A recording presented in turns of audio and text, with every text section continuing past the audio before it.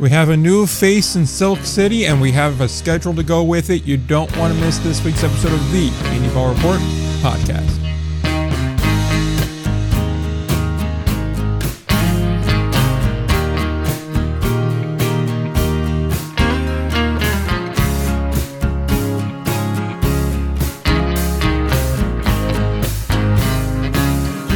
All right, we're back again. Episode number 241 of the Indie Ball Report podcast. Ryan's here. I'm here. We have people that think you're Will, which is always fun. So, hi, Will. I don't know how I feel about that. I mean, partially flattered, partially furious. Well, see, the part that gets me is I don't know how people can confuse you for Will when we spent last week talking about how you are a big fan of like these truly hard seltzers, and me and Will spent about 30 minutes at one point talking about how he does not drink anything with carbonation. So inherently, you're just like diametrically opposed on that line. I just think it's, yeah, I understand. I mean, I guess there are some, there has to be a spot in the brain of most normal humans that are just like generic, weird indie ball obsessed people who co-host this podcast. Like, I could see it being just hard to differentiate. I mean, like, if you're not drawing the hard seltzer line, we're 99% the same person. You know, like, on one hand, I want to, like, refute that, but then I'm also thinking, like, yeah, if I wasn't tuning in regularly, I'd just be like, how many weirdos are there that are like this? Like, it's like, how many bug kids are there, right? So, there's only a handful of them. And, I mean, you're both tall white guys, so it's like, all right, they're close enough. Generic white dude who's overly interested in baseball. Yeah. Yeah.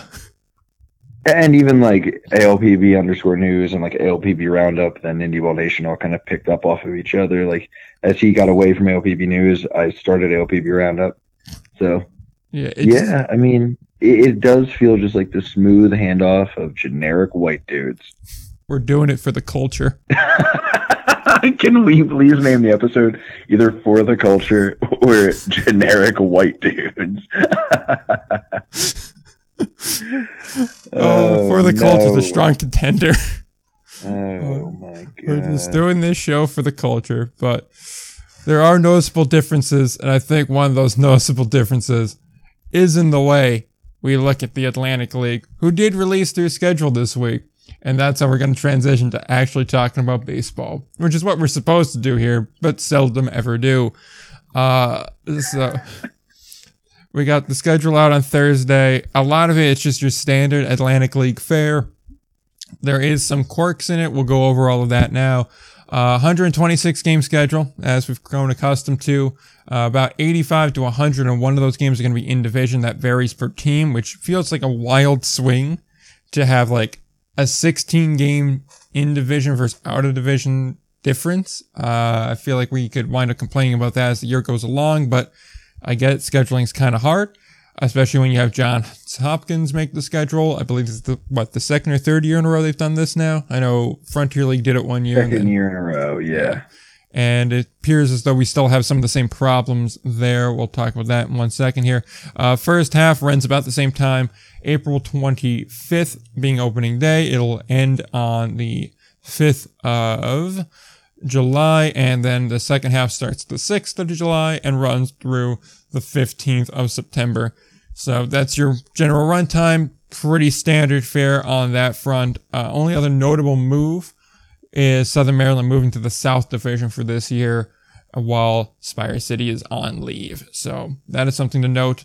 A couple of the quirks that were either pointed out to me once I was, posting all the schedules, or that I noticed going through them. Long Island does not travel to Lexington this year, nor does Southern Maryland go to York. Those are kind of interesting quirks. More so, I think the Southern Maryland to York bit, simply on account they're not after all those far. Years. Yeah, time in that long. I mean, relatively speaking, it's not that long of travel. Yeah, so it's not that bad. Then there's also a weird little thing where the Dirty Birds wind up ending the year with 6 straight games at Gastonia. Going through the schedule, I didn't see at any other point in the year where they're playing 6 games against the same opponent. I did notice that Gastonia trips seem to be a little bit longer this year, more 4 and 5 game sets. But that is just one little interesting bit there. Also, High Point is on the road for every weekend, meaning Friday through Sunday, except for one in August, which I don't know how they feel about that. I imagine you would want to have those dates, but yeah, they're on the road for a lot of what would be high earning days in August there. Also, another little note about the High Point schedule. They start off the year with actually a really long homestand. Their first series is on the road. I believe it's in Lexington. But then from April 30th through May 19th, they play 15 home games. Only 3 of them are on the road. And those 3 road games are at Southern Maryland. It's the first half of a home and home. So it's some interesting little notes here. That's just what I noticed from quickly looking over the schedule. I'm sure when we do a deeper dive into it at some point, we'll notice more interesting little tidbits about it and little quirks in it. But for right now, those are just some of the ones that immediately jumped out in your general overview.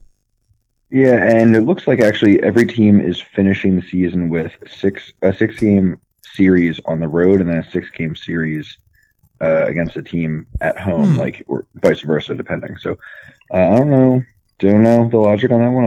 I'll deep dive, as I said, when I return home from my trip here. But there's a couple other randoms. I see that Gastonia does have 6 against Lexington at some point. Yeah, I don't know. Yeah, I would. We'll see. We'll see what the math tells us. I mean, there's nothing too absurd other than the fact that when you go to the Atlantic League schedule site and you click on teams to get the schedules, like about half of them seem to work. Hagerstown's just goes to Lancaster, which I'm sure they shouldn't be thrilled about if they notice it. Yeah. Well, Hagerstown's graphic also still had the old Twitter bird as opposed to the new weird X too, so they're a little bit behind the times. Dirty Birds don't have that 6-game. They finish with 6 against Gastonia, like mentioned, but they don't do that. So who knows what the hell is going on here, my guy? But see, that's interesting. Yeah, it definitely seems. I always go back to, and I came around because we were hard on the schedule last year because it was a bad schedule. Yeah. But as I figured out more, I became suspicious that it was because of the league and the teams either having weird requests or having. They decided really late that Frederick was going to be a thing / Spire City last year. So I think that was a big part of it, and I'm willing to bet there's something like that like for this one as well, where it's just weird requests and different. I don't know. Without a big unified game plan, I always feel like it's just different owners being like, "Yeah, that's the plan. Let's do that with our schedule as much as possible," and then that's what you end up with. Yeah, because I'm noticing some teams they have both Memorial Day weekend and 4th of July, which just felt wrong to me to have 2 of the 3 real major dates in there. You know, like it feels like you shouldn't get both. It should be like one or the other. But that and the 6-game ending bit is interesting to me. If it was every team that did that, where you had the 6 at home, 6 on the road, or 6 on the road, 6 at home, then I'd say, oh, okay, it's probably to give everybody that one last, kind of financial punch there. You get one more home stand to really market, and you can kind of go all out for whatever's left in the budget, to say, hey, this is what we got, and throw it right at that. And for teams that are going to be playoff bound, because at that point, you have a pretty good idea when there's only 12 games left. All right, these are the teams that are dead in the water. These are the teams that we know are going. These are the teams that are more than likely going. They can kind of adjust accordingly and start to build up the playoff push for the promotions and stuff. I could understand that, but the fact that it's not every team and it's only a couple of them makes it interesting to me. And I still think that may kind of be the logic there to try and give some teams that extra little, hey, here you go at the end. Mm-hmm. But still, it is a very weird way to do it, especially when there wasn't too many 6-game trips. There wasn't too many other 6-game trips throughout the year. Yeah, I'm just sort of scrolling through here as I look. Yeah, I can see. I could see this coming out any which way when I really sit down and break it down. Either being like, "Oh, like I get it. I see what they're going for here," and like kind of makes some sense, or being like, "What were you thinking? Burn this," or also just as probable is looking at this and going, "Yeah, okay, sure." Like that's where I think I'm going to wind up ending up at, to be quite honest with you. And just to jump in, it's like, I feel like right now I'm looking at this like, that's weird, that's weird, that's weird, that's weird. But at the end of the day, it's also like, I don't know how much it's going to really matter. Like, for example, last year I don't think Lexington got to host Long Island. And it was like, okay, it didn't really matter for either team, you know. Like, it wound up working out where Long Island still kind of went out sad, and Lexington was just a complete disaster. So, didn't really make a difference. And I'm looking at a lot of the quirks, at least the ones that I noticed off the bat, and I gotta be honest, I don't think it's really gonna matter. High Point's probably gonna be a good team again, regardless of if they play weekends or not. And they're probably gonna do fine financially, whether or not they have those August dates. And if we're being real, if you're gonna lose weekend dates in 1 month, September or April is probably the first one you want to ditch. But after that, of the prime summer months, August is probably the one you're willing to throw to the wolves, especially in North Carolina where kids are starting to go back to school and it's going to be really hot. It's probably a tougher sell. So, you know, I think that would be, you know, the best of the worst options there for them. And I don't think it's going to affect them all that much. And like, a homestand, they're going to be fine either way, whether they had it or not. Southern Maryland moving to the south is probably more impactful than them not going to York. So, you know, overall, like, they're weird quirks and you'd like them to not be there because it just is a better overall look. But, like, I honestly think I'm more passionate than anything about the non-schedule related piece of this, which is Southern Maryland bumping to the South Division. I don't know. I don't love it. Yeah. That North Division's been around for so long that, like, those teams, like, other than the Ferry Hawks, have familiarity with each other and have been playing each other for, what, like 20 years now? Maybe you want to change that up? I don't know. I like that vibe. I like them having that. And I don't think it was necessary when Hagerstown is, like, barely any more north. Like, I get it. It's closer for them. But, like, and maybe you're trying to make it easy on the new team. But I'm like, you could have just put Hagerstown in the south if you really wanted to do that.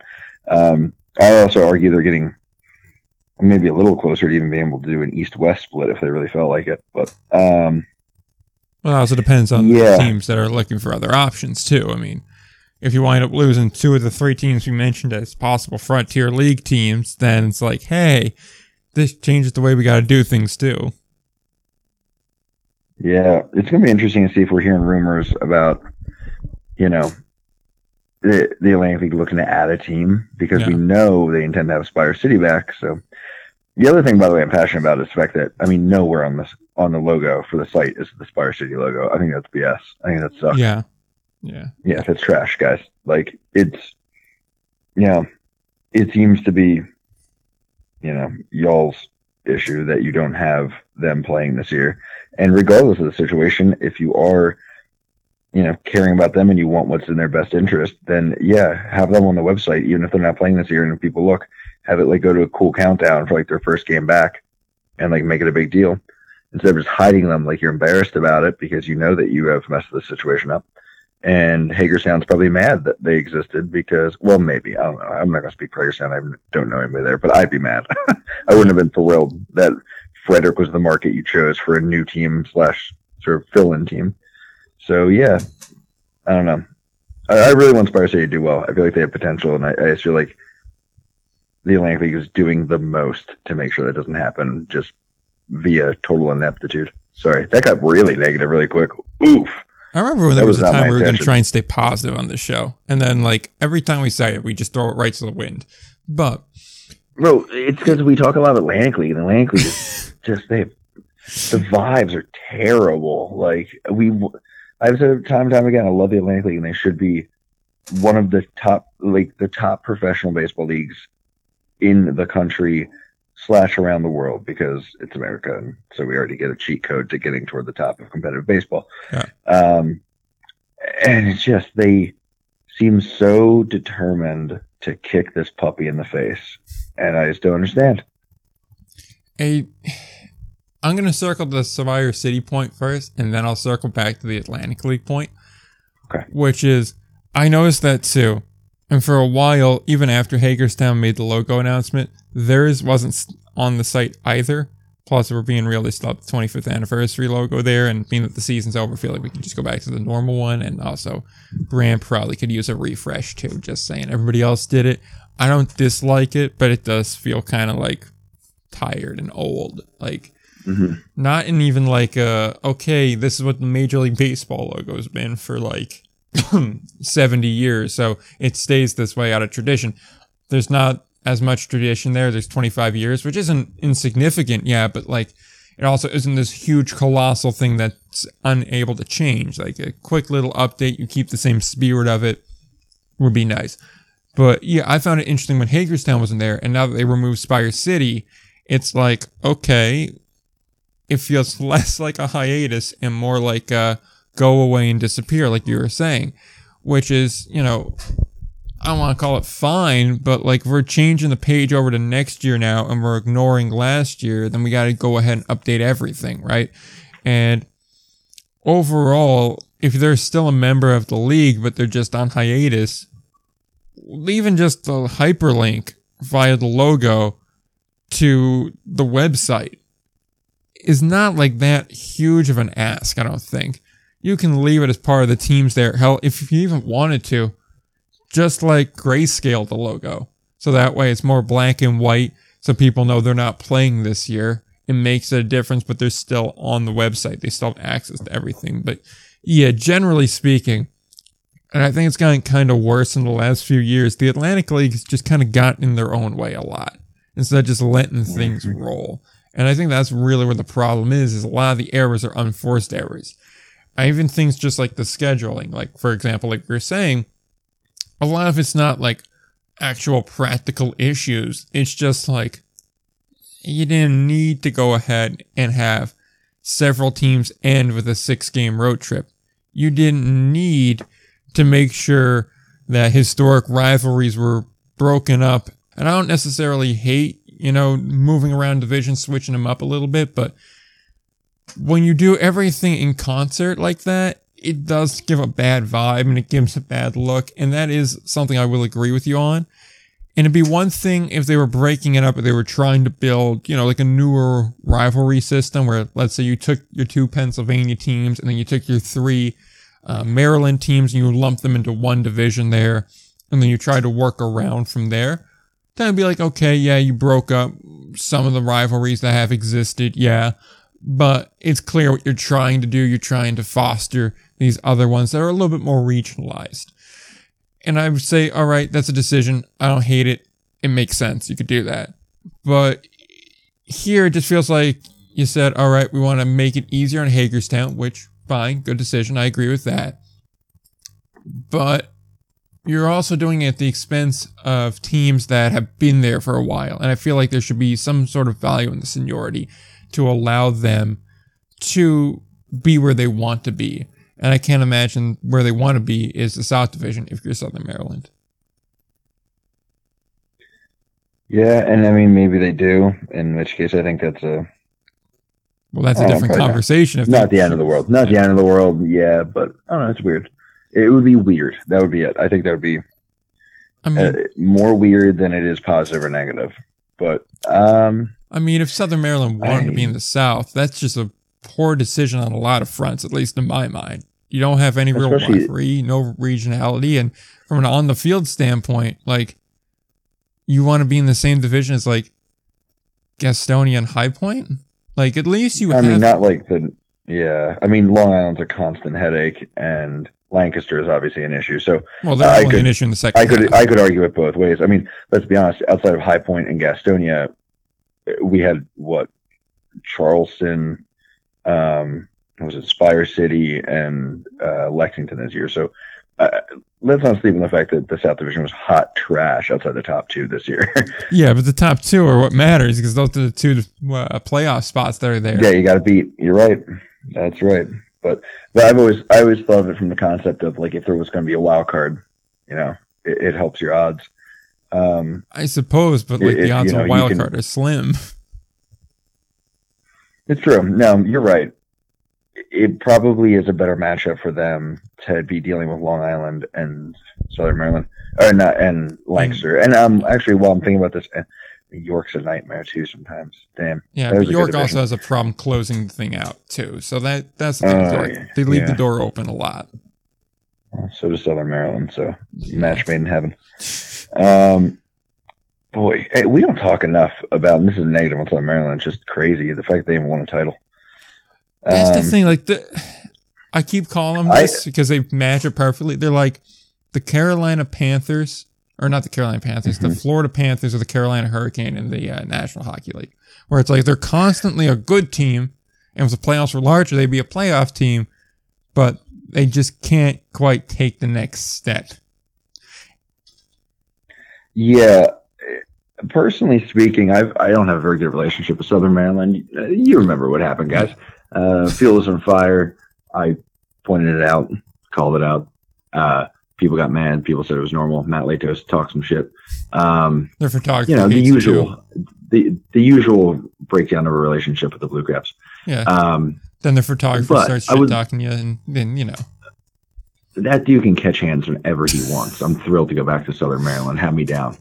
Outside of that, though, I have no hard feelings against Southern Maryland at all, and I hope that isn't something that comes through to people incorrectly. But I would also love to repair that a little bit if it is in need of repair, because frankly, I don't know if anybody here who watches like John Boyce videos and his deep dives into the history of teams and tracks things, and like this, he just did one on the Vikings, did one on the Falcons, did one on the Mariners. I gotta watch. I would love to do one on this these years of the Blue Crabs. Like, I think it's fascinating, like how many close calls they've had near championships, and just like not in like a bad way, not in a negative way. Like literally be like how this team that is good, they're always competitive seemingly. Yeah, it just has through heartbreaks and bad breaks and tough luck. And I think they had one of those years a while back where guys were getting signed, and like that was what got them. Like, I think it would be interesting, and it would be very niche, and 15 people would watch it, and they might really enjoy it. But yeah, sorry, that was a random thought. But I think about the Blue Crabs more often than most people, especially considering I don't know that their front office likes me much, but I find them to be a fascinating organization. They are interesting, though, because of that reason where they're always competitive. They're never really, like, horrifically bad. And it's just like they're never over the top, though, either.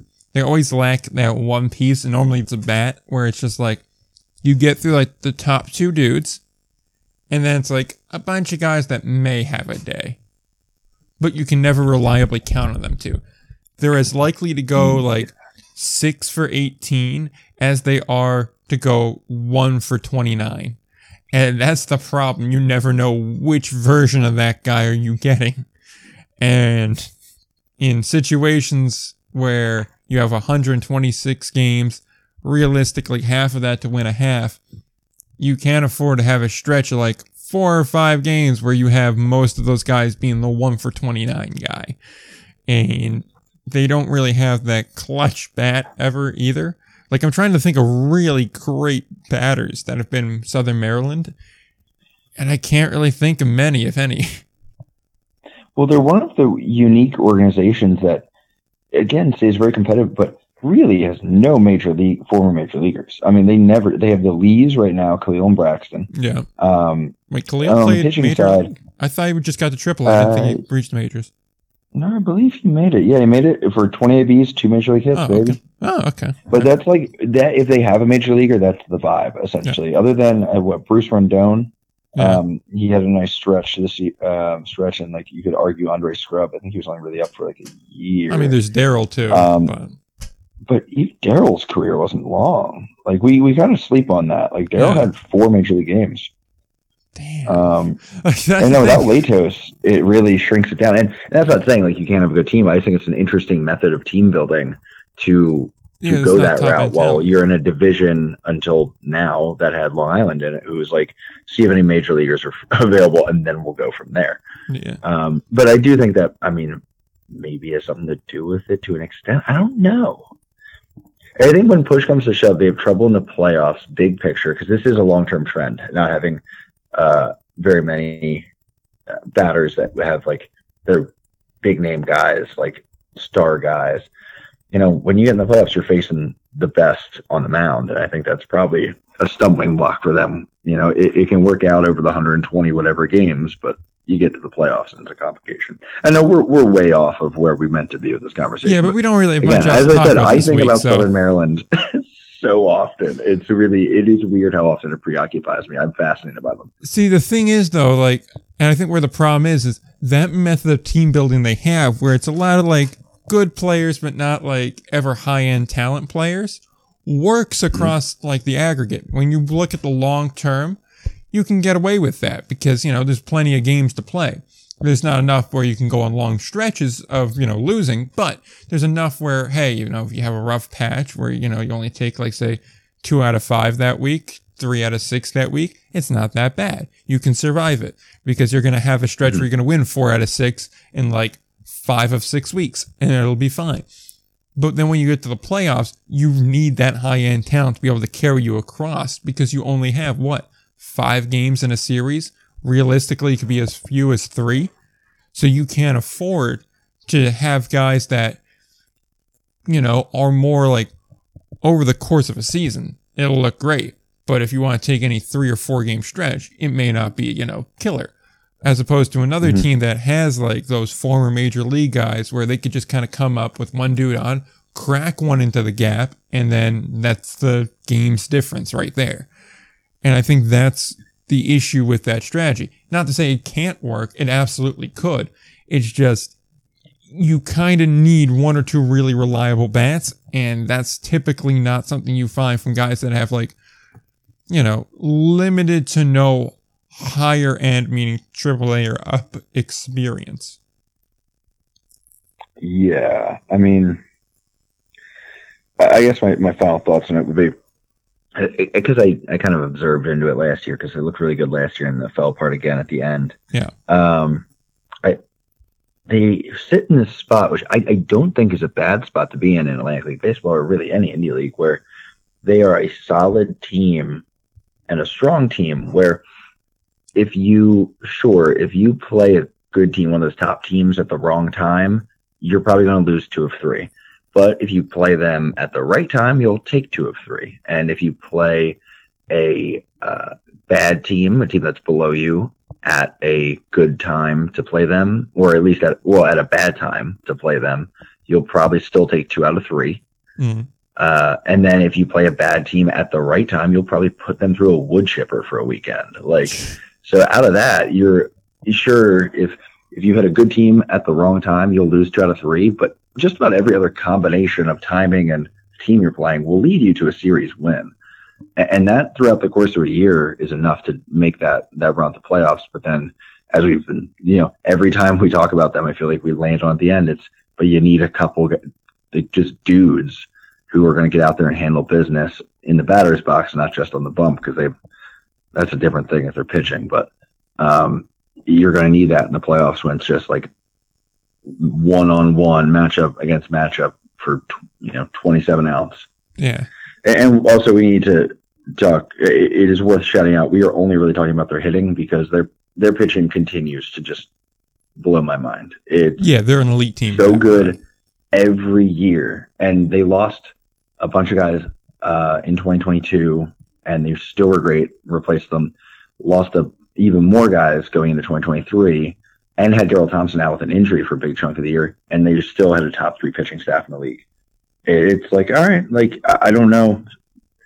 They take some randoms. Like, there are some guys where I'm like, ooh, like, if I'm projecting, I'm like, that guy probably won't make it through June if I see him get picked up by most other teams. And I'm like, oh, that guy will have a sub-4 ERA for no reason to be a nightmare for, like, the Ducks out of nowhere. Like, he's just going to be that guy, and because it's the Blue Crabs. But I don't know. In summary, I like y'all. I hope you don't hate me. I was really impressed by how nice your fans were when I went to Southern Maryland. And, yeah. Yeah, it's interesting. Like, that's their organizational philosophy. I think it's just putting that priority on pitching over batting. So it's interesting there. And the only thing I'm going to say is, and then we'll detour back, and if we have anything on the schedule, we'll get to that, and then we'll move on. But but I do wonder if their location, because attendance-wise, they look good. I do wonder if their location-wise affects the kind of talent they're able to get in. Because Waldorf's kind of out there. Yes. Okay. I see where you're going with it. Yeah. It is. Yeah. I've said it before, and this is from somebody who worked in Lexington. that Southern Maryland trip is always difficult. It's so hard to get there. Yeah. So if you're a player living there, you're like flying to DC, right? I don't know about that, man. Yeah, it's just like all in all, it doesn't really vibe as well as some of the other cities, you know? Like Lexington's a college city, despite whatever flaws it may have. Charleston's kind of weird, but it's very small town vibe-ish, so you definitely could, you know, you can work that angle. Same thing with Lexington. York and Lancaster, but with coal. Pretty much, yeah. Right? Yeah. Right? So like, there's an appeal there. You have appeals for those four. Staten Island and Long Island are pretty obvious. You know, Staten Island, you have New York right there. Long Island, again, New York's not that far, but you also have an organization where it's like, look at our track record here, right? So you're willing to deal with, you know, other stuff, plus, you know, not a bad place to be. Then you look at the North Carolina teams and they're, you know, they have appeal. Maybe Gastonia's a little bit harder of a sell just because of the city, but High Point, again, college town. So you have that for younger guys that are interested in that. And again, really solid staff there in High Point as well. So you have that as an appeal. It's just kind of like everybody else has a thing. Hagerstown has yet to be seen. Spire City, I don't know if we can really draw a lot of conclusions from 1 year, but like, everybody else has a thing. What's Waldorf's thing? Being nearish to DC. Yeah, but it's not even Crabs. Really. Yeah. Old Bay. Crabs in Old Bay. That's pretty much it. Crab cakes and football. That's what Maryland does. I forgot about such football powerhouses as the Washington football team and the University of Maryland football team. I refuse to say their current name because I also find that offensive. You won't be told. I ain't saying the former name. I will only refer to them as the Washington football team. I need Red Tails badly. And if they got a problem with it, they can come to me and I'll run right through their defense. You know, as someone that I presume is an Eagles fan, you got to really be careful because you nearly lost to that team. Hey, don't put that on me. Don't you put that on me, Ricky Bobby. No. Jake Elliott saved you.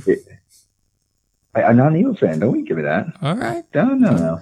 All right. You got any rooting interest? I was never really attached to a pro team. I'm a big Auburn fan, so I do have enough pain in my life. And I was never that into football, and then I met Eagles fans, and I said, "Wow, I'd rather lay down in traffic."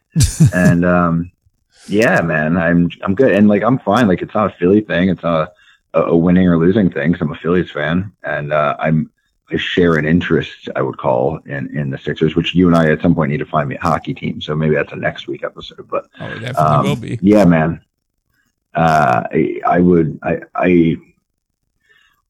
Part of me, okay, this is how we're going to end this conversation with everybody going, wow, that guy needs therapy. They already say that. When the Eagles win, I give, because some city had to deal with losing to idiots from Philly. When they lose, I'm a big Schadenfreude guy. Yeah. And I was like, yes, suffer from me. You lost to the Jets. Excellent. Love that. So yeah. That's what you get, Eagles fans, for attaching your self-worth to your team. You deserve to lose to the Jets. You deserve to lose to the Jets, a fate that some would call worse than death. I think most would call worse than death. Oh, that's horrific. Which, hockey point as we go to the Jackals GM. Thinking of Aaron Rodgers, I really should call my peyote guy up. Sorry, what? Just because you're in Florida doesn't mean you get to do this. In any case, I would argue you're wrong. Oh, it's a good thing your company doesn't listen to this show.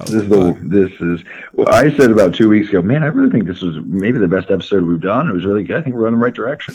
Since then, I have regretted it. That's right. That's why you need the peyote. That's why you need the peyote. Get us trending in the right way again. But if you want a fan base that's really dedicated as far as hockey goes, I'm going to panhandle the school that I root for, the University of North Dakota. Those guys are crazy. I just saw y'all's facility on like TikTok or whatever. Yeah. It's wild. It's crazy. Dude, it's amazing. Yeah. They play in Minnesota tonight, which is a huge rivalry. Highly recommend watching that.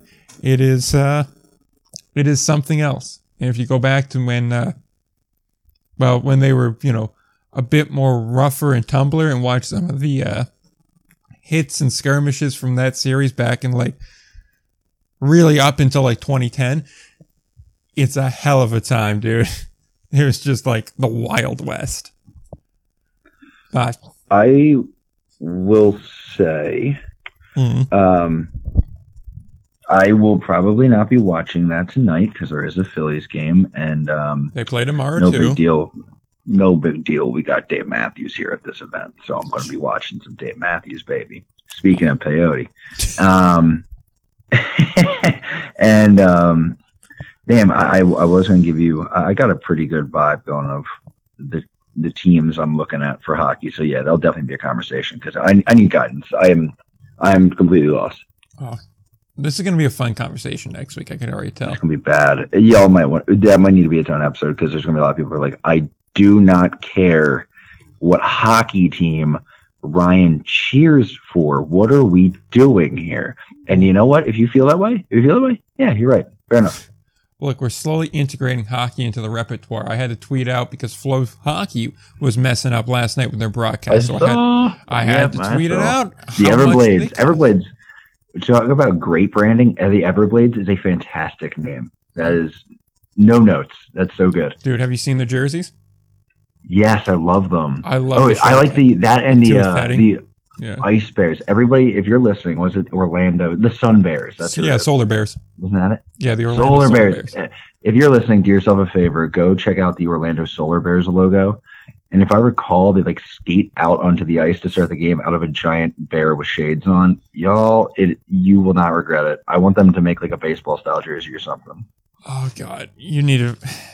Or last thing, and then we're actually going on to talk about New Jersey's new GM.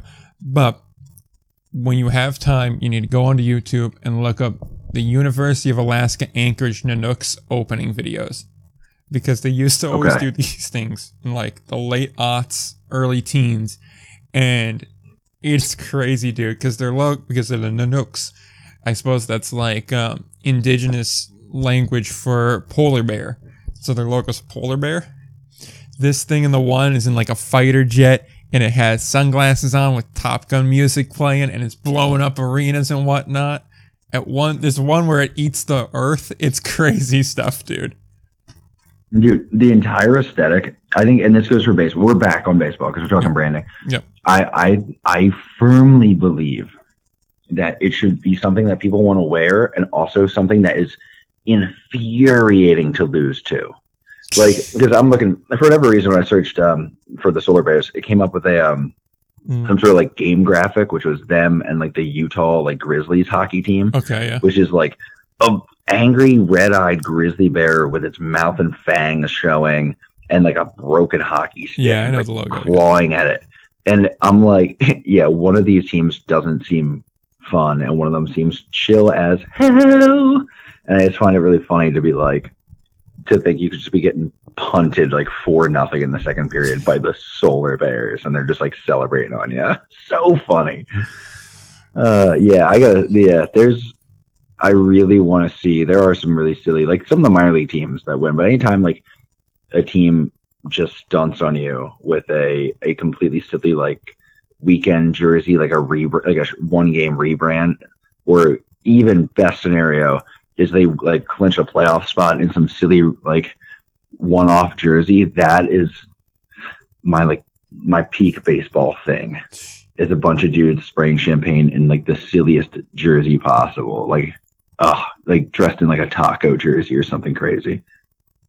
Yeah, it's crazy stuff here. But you know what isn't silly? Hit me. The New Jersey Jackals new GM. That's not silly at all. And his what do you make of it? I don't know what to make of John Hunt, who's now the new GM. 2022 Expedition League Executive of the Year.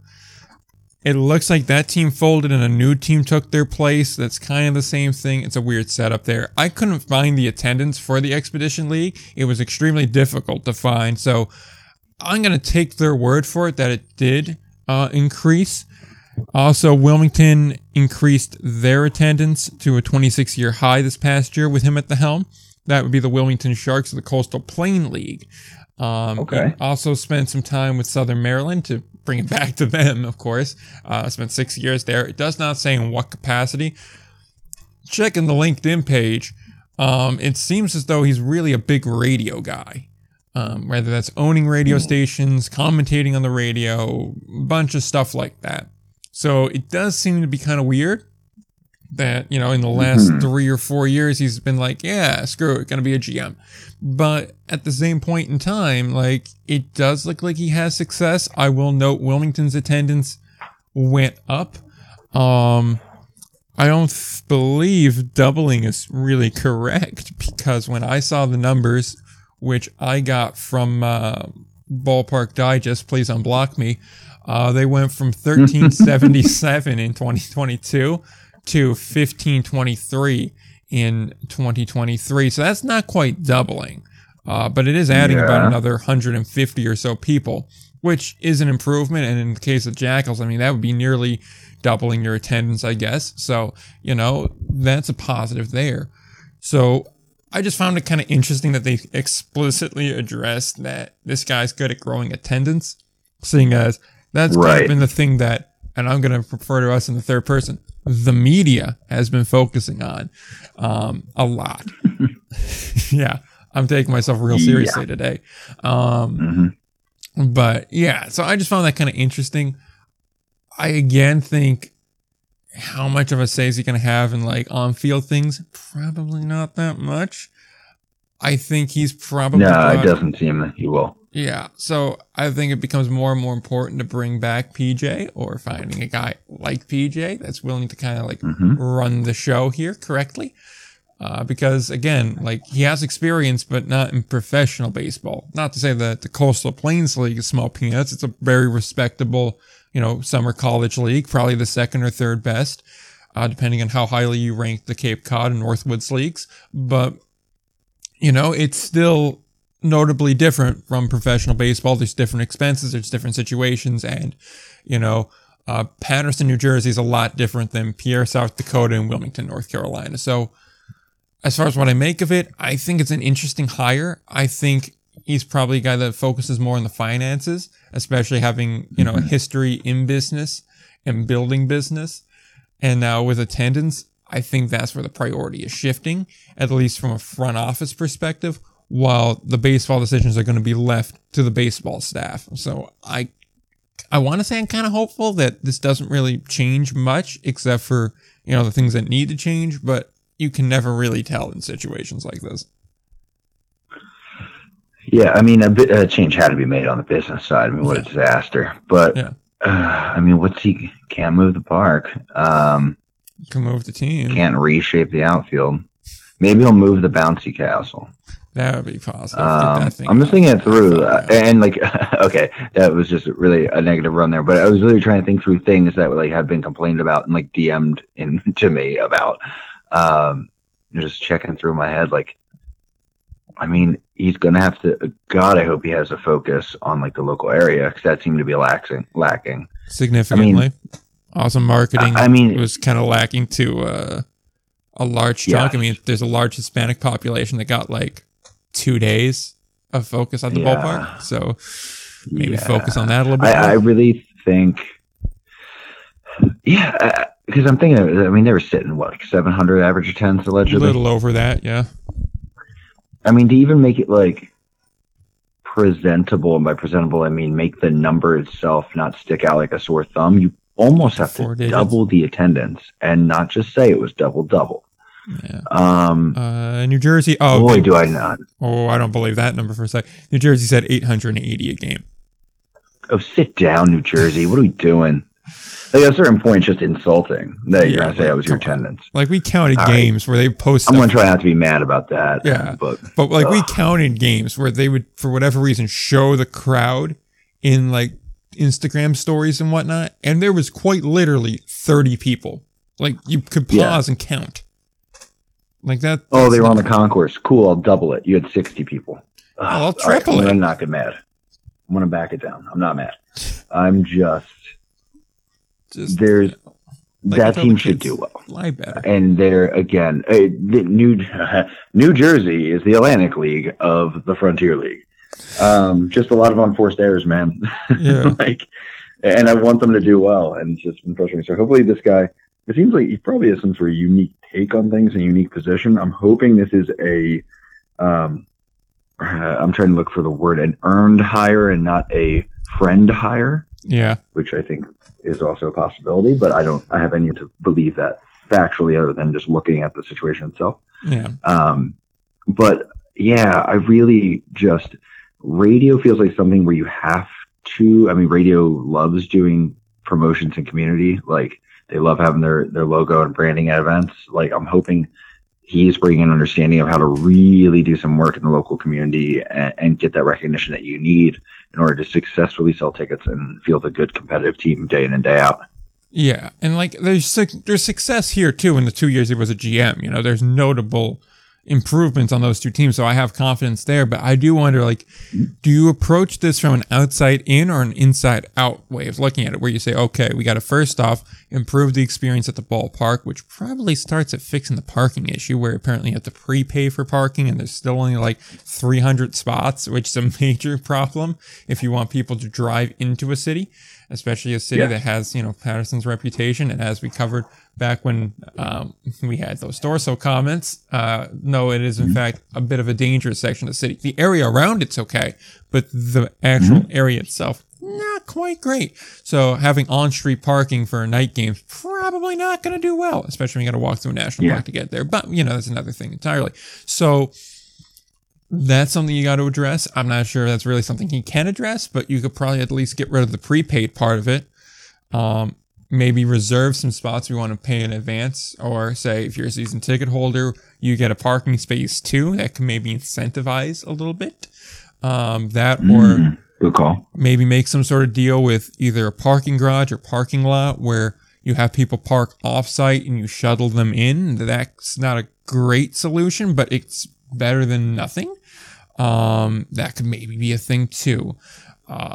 You could go from that perspective, and then obviously like improving, you know, the ballpark experience, like I said. Or do you look at this like, okay, it's going to be too hard to fix some of those issues to get other people in. We got to focus on the immediate community and work from there and do all the outreach first, and then we'll focus on the ballpark and correcting the other issues. It's realistically, you could go either way on it, and I think there's positives and negatives to both directions on it. I'm just curious to see how they're going to tackle that. Like, what's the preferred direction on it? I mean, oh man, dude. Yeah, you're right. My number one thing, as much as it could go hand in hand, I think by fixing the internal, it will fix the external. Because I just think internally there seems to be, and I'm not saying for every staff member, I don't really know their front office like that, but like at least at the top, it seemed just like there was a fundamental misunderstanding completely of what the value was of the team to the customer.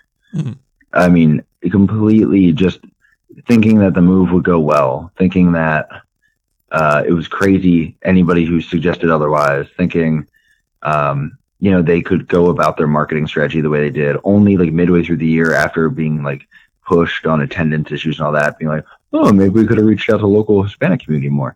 Like, hey, what?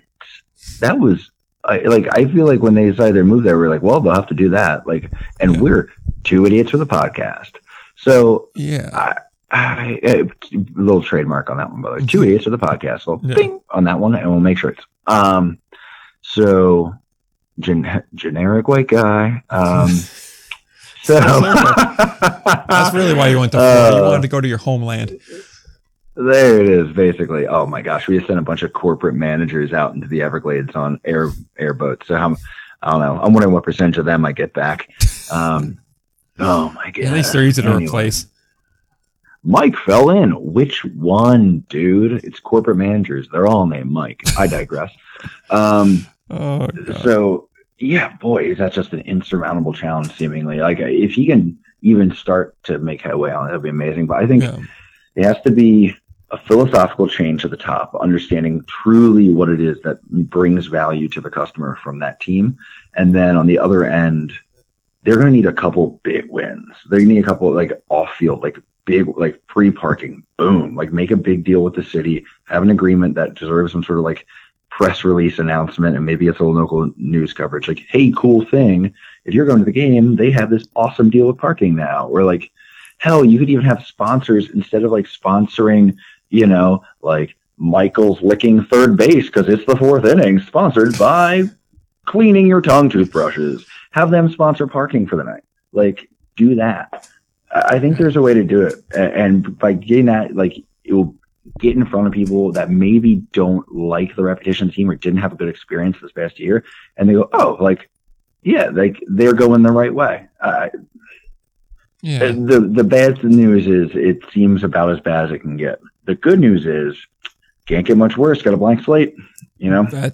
That's entirely true too. And you know what? Like going back to the parking, I know we've harped on a bit, but now we're on this.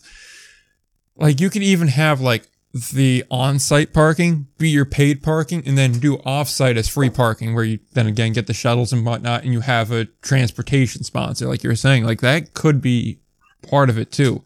Because there's got to be at least one college or large high school or something in Patterson where it's like, yeah, we could go ahead and have people park here in this large open space and bring people in and out fairly effectively and fairly efficiently.